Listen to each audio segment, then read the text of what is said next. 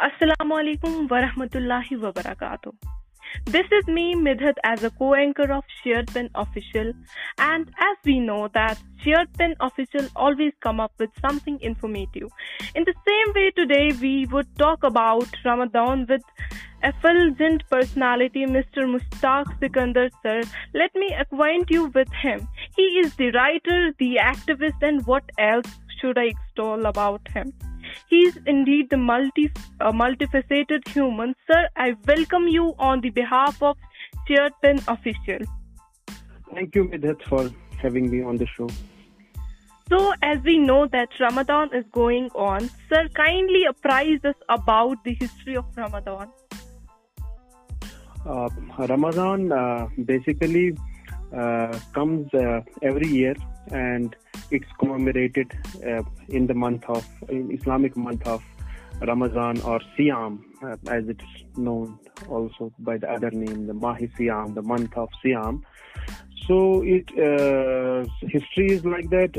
Every nation to whom a prophet had been assigned for spiritual purification, that's called the Tazkiyah Nafs, because prophets come to do the tazkiyah of the humans so that they don't exist or live at this basic instinctual level like animals.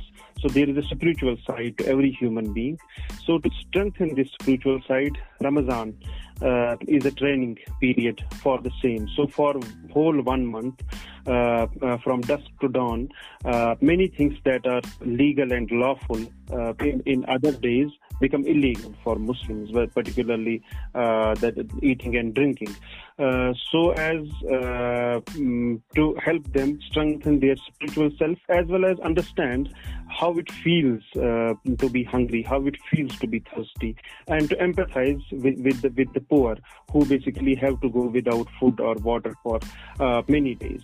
And alongside with this fact of empathizing with other human beings, the greater motive of Ramadan is basically to give up certain things for as Allah has demanded from us.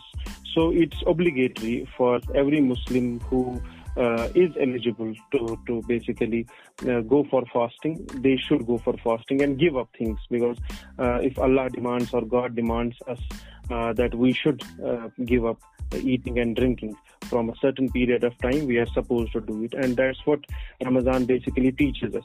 And it's not just to give up eating and drinking, it's basically to appropriate or to basically achieve higher lofty ideals like giving up backbiting and practicing values of empathy, mercy, tolerance among us.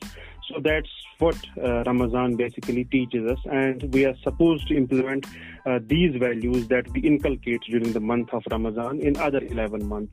That is the higher motto, and as well as understand this fact that we as humans have been placed on earth as trustees of God. That's what the word Khalifa of Allah means, that we are supposed to be trustees of the amana that Allah has given us in the form of making us his successors on earth. We are representatives of Allah on earth. So we are supposed to live our lives again in accordance with the values, with the message, and with the injunctions that He has revealed from time to time through His holy scriptures. And the last scripture is the Quran.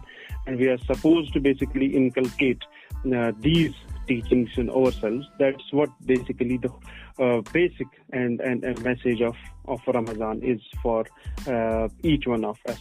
So earlier nations to whom prophets were assigned had this kind of spiritual purification journey through fasting, and it was continued by the last Prophet Muhammad, peace be upon him. And it is incumbent on Muslims that each year they will fast for 1 month. And this tradition has been going on since last more than 1400 years, and it will continue till the doomsday. So that's the basic motto and agenda of Ramadan.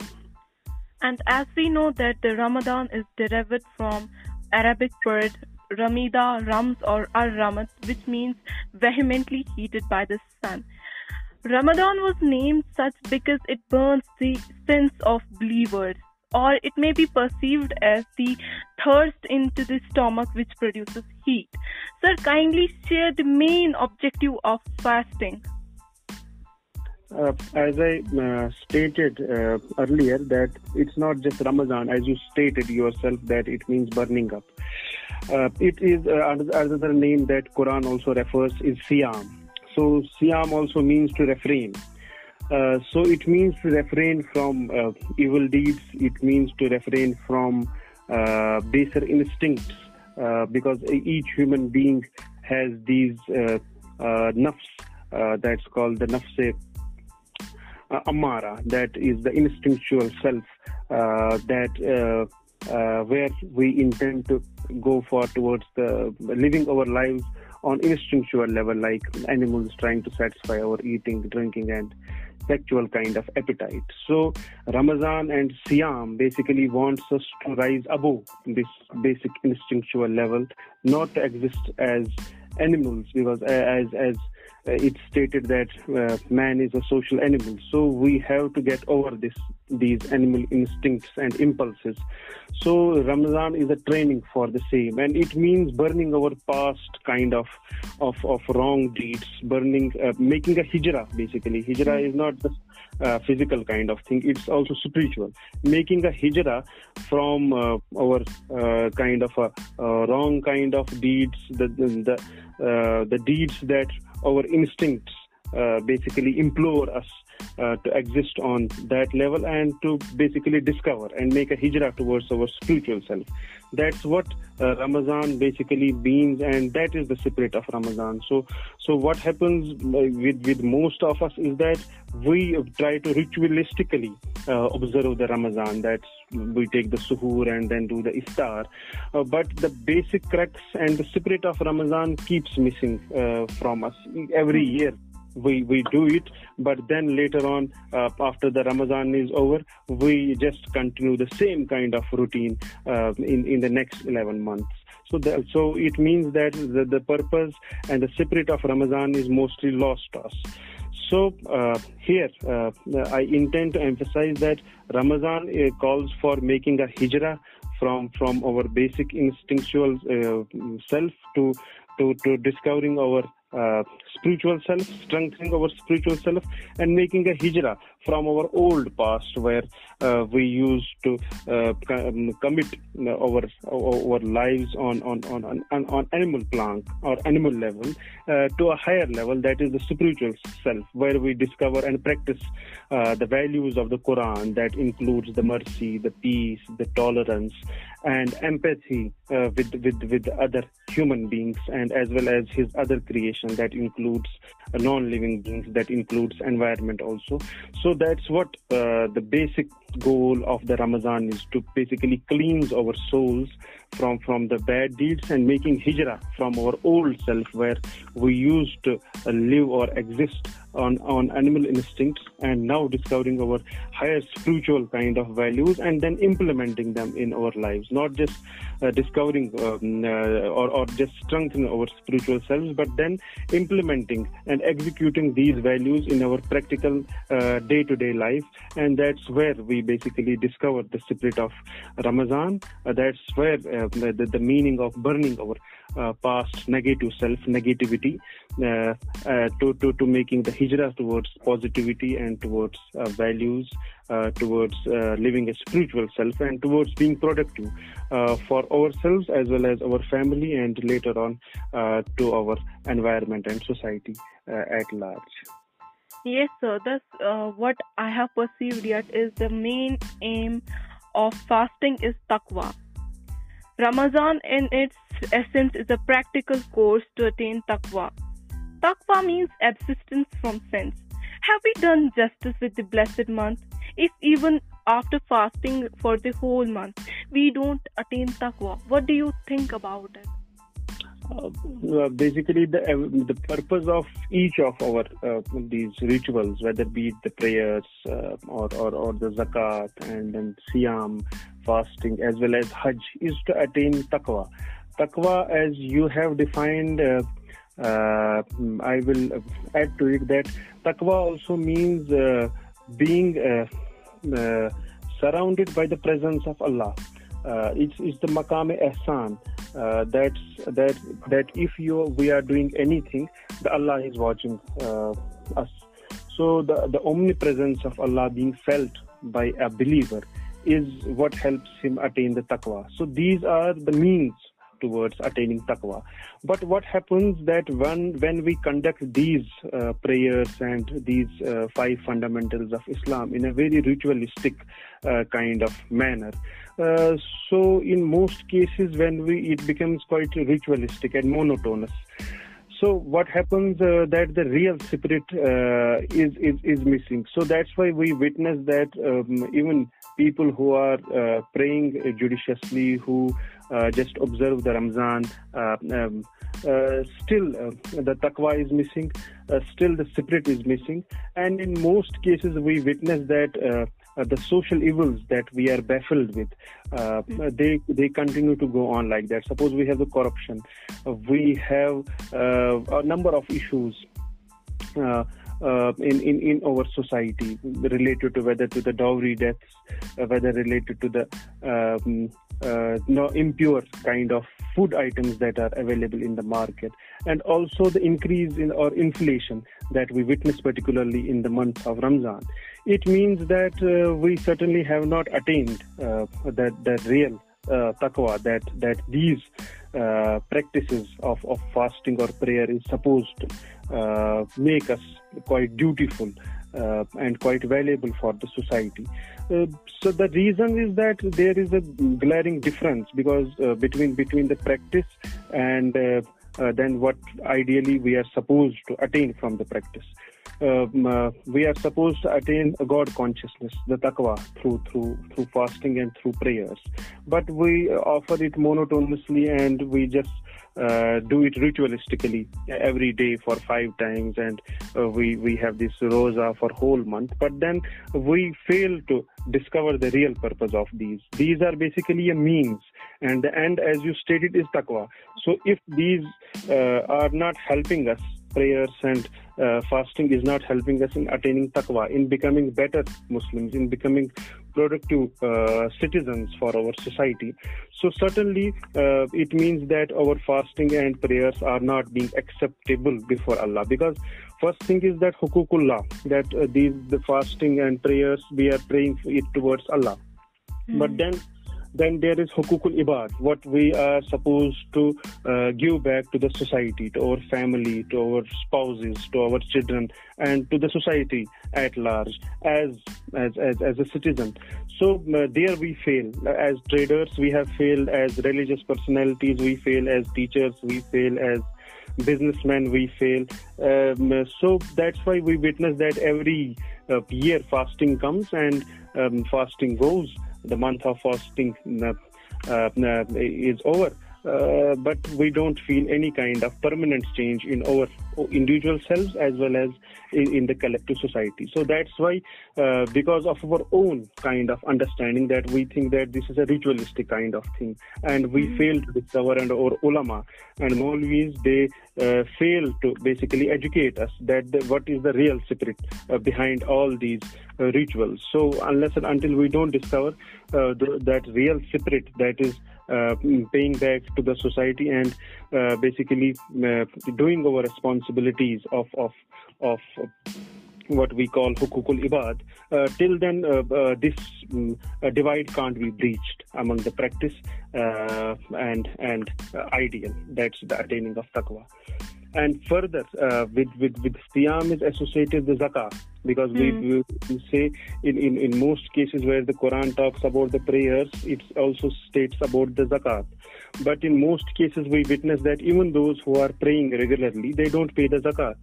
In most cases, either because it's quite difficult to take money from your hard-earned kind of savings and then distribute it among the destitute, the poor, the orphans, the wayfarers, the travelers on other such causes. So we witness that very few people in Kashmir and in other parts of the world pay zakat, because zakat again has this social kind of obligation in it, and it again drives this point home that the money that we own is not ours. It's basically trusted to us by Allah. So the whole thing of trusteeship, of being a Khalifa of Allah, is this thing that Allah gives you certain kind of amana, whether in the form of time, whether in the form of health, whether in the form of money, whether in the form of family, or whether in the form of children. So then how you will pay back, and how you will basically do the tarbiyah, or how you will spend the money. So that's why the Quran is home, and hadith are full about it, that the Muslims or the believers are not the sole owners of anything. That's why suicide is haram, that you don't have the sole authority over your body. You don't have sole authority about your money, that you can spend it wherever you like. So you have to follow certain injunctions. So that's what fasting is supposed to inculcate among us, a kind of discipline, and this spirit that whatever how we are supposed to basically live our lives is to be in accordance with Allah, because we don't have the free will. If one is a Muslim means that we submit. So what we submit? We submit our free will to the injunctions of what is revealed through the holy book, the Quran. So that's what zakat, Ramadan and prayers are supposed to inculcate among us. Even Hajj is supposed to inculcate these things. And these are means towards attaining taqwa. So unless and until we don't discover the spirit, so that's why the taqwa keeps evading from us each year. Exactly.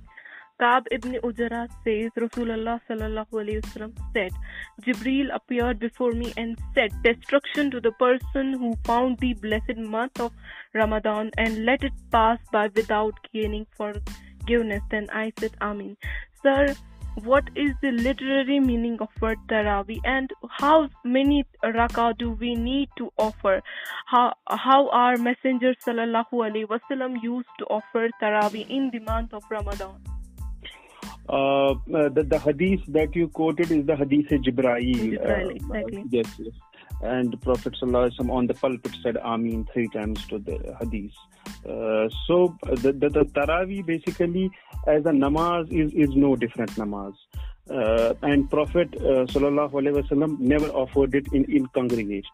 As you know that prophets are exalted human beings. They are assigned by Allah. So for Prophet, there were 6 namazes that were farz. For every Muslim, we have the 5 prayers that are farz, obligatory over us. But for Prophet, it was the 6th namaz that's called the tahajjud namaz. So it was obligatory on Prophet, and Prophet sallallahu alaihi wasallam used to pray it every day. So during Ramadan, many people, many companions of the Prophet started praying it in the masjid after Isha namaz.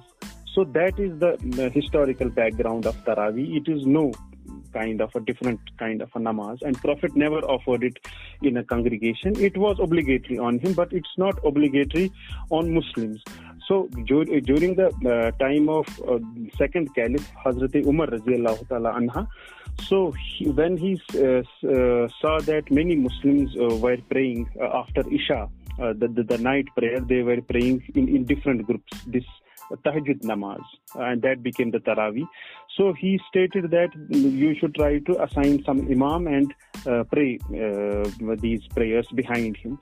But he never himself led those Taraweeh prayers or participated in them. So it is a kind of a nufli ibadat. That's the voluntary kind of prayer one can offer, and it doesn't have an assigned kind of rakah, but they were always in odd numbers. Suppose you have the 11, you have these 21, like 43, and in odd numbers, they used to pray. So it's not some kind of a different kind of namaz. It is basically the tahajjud that is being prayed voluntarily during this Ramadan. So that is the basic background. But now Hanafis and Ahl Hadith, these the two schools of thought, they have some imams among them, yes, have made it a bone of contention that where they try to state that no, it was 20 rakats, and other group is saying no, it was just 8. So that is quite superfluous kind of debate they have raised among Muslims. So howsoever you like to pray, it's up to the Muslims, individuals, to pray. And during these our contemporary times, when we have pandemic havoc going on all around, it is better to pray them at home and pray as many as one wishes to, because again these voluntary kind of prayers bring one closer to Allah. They are means to attain the taqwa. And another thing is that more and more Quran was being recited during these namazes.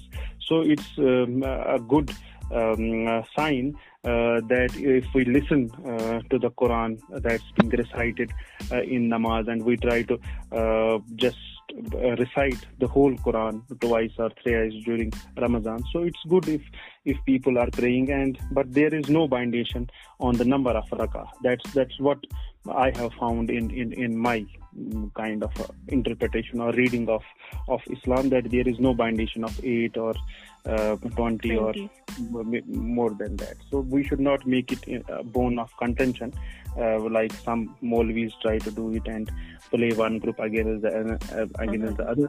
So it's better as much as you like, and it's an individual kind of prayer. It's not something quite obligatory and in congregation. It was never basically offered during the time of Prophet Muhammad sallallahu alaihi wasallam. Sir, what if a person is living with a terminal illness? He can't be on fasting. What he is supposed to do? Is there any kind of penalty which he needs to pay for? If he is not having a chronic kind of a disease, then he can just keep these fasts after he is healthy once again, or then he can just make sure that he makes some donation kind of thing to the poor. That is the fidya for not fasting. So if he has chronic illness, if he is healthy, then he can compensate these fasts during other months. If he is suffering from a chronic kind of illness, then if he's rich enough, then he can pay the fidya in the form of money or food kind of items and distribute it among the poor. That will compensate for the loss. We must also take care of the fact that there is a night among us, the last 5 odd nights of Ramadan, which will be the Laylatul Qadr. That's a night about which Allah says that Laylatul Qadr is better than 1,000 months of worship. What do you think about it? Kindly just share your views and convictions. Yes, it's found again among the odd nights during the last 10 days of Ramadan, and Prophet Muhammad sallallahu alaihi wasallam used to pray vigorously during those odd nights. And still that practice continues. But you have few schools of thought who say that it's the 27th night, and they pray. So there is nothing wrong in that. It's again individual choice. We should not make it a bone of contention or a matter of tussle between different schools of thought. If you intend to pray for 5 nights, pray for whole 5 nights, like the Prophet Muhammad sallallahu alaihi wasallam used to do. If you think that 27th is the best night to pray for, and it's the Laylatul Qadr, then that's again very good, and it's very fine that you pray. But during those 5 nights, it's reliable that Prophet used to pray quite vigorously, and he used to just emphasize that Muslims should pray and seek forgiveness during those 5 nights. So that's how these 5 nights should be conducted, by reciting more Quran, by praying more, and seeking forgiveness from Allah, because at last we all commit bad deeds. We certainly are human beings, and we can never be free of sins or kind of we lead quite sinful lives in most cases. So it's better to seek forgiveness during those 5 nights, and that certainly will lead towards salvation. As we know about the lethal COVID, which has engulfed almost the population of country, or either I should say world, into the trap of death, we have to mandatory carry hand sanitizer along with us. So what are we supposed to do in our fasting? While fasting, it's better to avoid congregations, pray at home, because even during prophetic times, there is a prophetic saying that if there is an epidemic in a certain kind of a city or a village, then people should not leave from the place, and then they should not also travel to that place.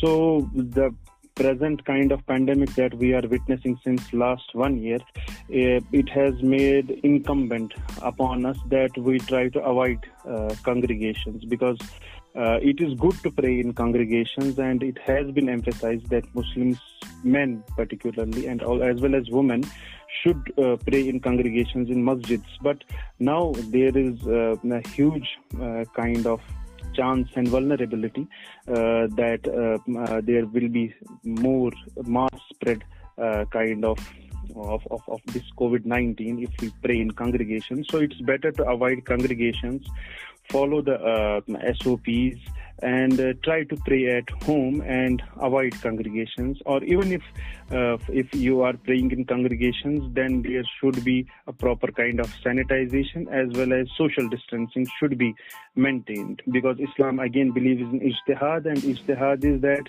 we try to reinterpret the message of Islam, keeping the spirit intact without hurting the spirit, but due to the various issues we can certainly change different messages of Islam given the problems. Like in many countries, you have the sun doesn't basically go down. You have the sun rise, and the sun never sets. So the Muslims did the ijtihad that what would be the length of the roza, the fasting. Earlier it's from dusk to dawn, ideally. But if there is no dusk, so how will they break? So there they did the ijtihad. In case of vaccine, the ijtihad is that the vaccine doesn't break the fasting, whereas the traditional thinking is that any thing that is injected will break the fast. But now the ijtihad states that if it doesn't go into your blood, or it doesn't energize you, so it will not break your fast. That's why the COVID vaccine can be taken while fasting, and it will not impact the fast. So these kinds of things, that's what the dynamism of Islam is, because ijtihad is there, and we always apply reason to its message, and that helps us to reinterpret it change its circumstances. So here also, in case of pandemic also, the congregations should be avoided, and ideally we should try to pray at home individually, or we can assign some imam in our home and pray 2-3 people, a small kind of congregation, but within our homes. Yes, sir. So what do you think are the psychological, social and physical benefits of fasting? For me, I am basically not a medical doctor, and I have studied medicine for some time. But Islam doesn't look at fasting from these psychological or these medical kind of benefits. It is something that has been ordained by Allah to attain the taqwa or spiritual bliss. So it helps us to strengthen that spiritual side of ours, as well as to abstain from things that are legal. So it tries to inculcate among us this spirit that we should try to give up what Allah has made unlawful for us. So So we are trying to attain salvation. We are trying to strengthen our spiritual self, as well as personally for me, I feel that it makes a fasting person more empathetic because he when he experiences himself the pangs of hunger and thirst, so he can empathize with others who are basically in a very less privileged position than him. And then he is also supposed to pay the zakat and the sadaqah-e-fitr, so that other Muslims and other non-Muslims even can celebrate the Eid quite well. They can have the basic amenities that sustain life. So for me personally, medically, I can't comment, and Quranically, I have also not found that, or Prophet has not stated anything that like that it has some medicinal value. But yes, empathetically, psychologically, I can say it's my own personal opinion that it helps inculcate empathy.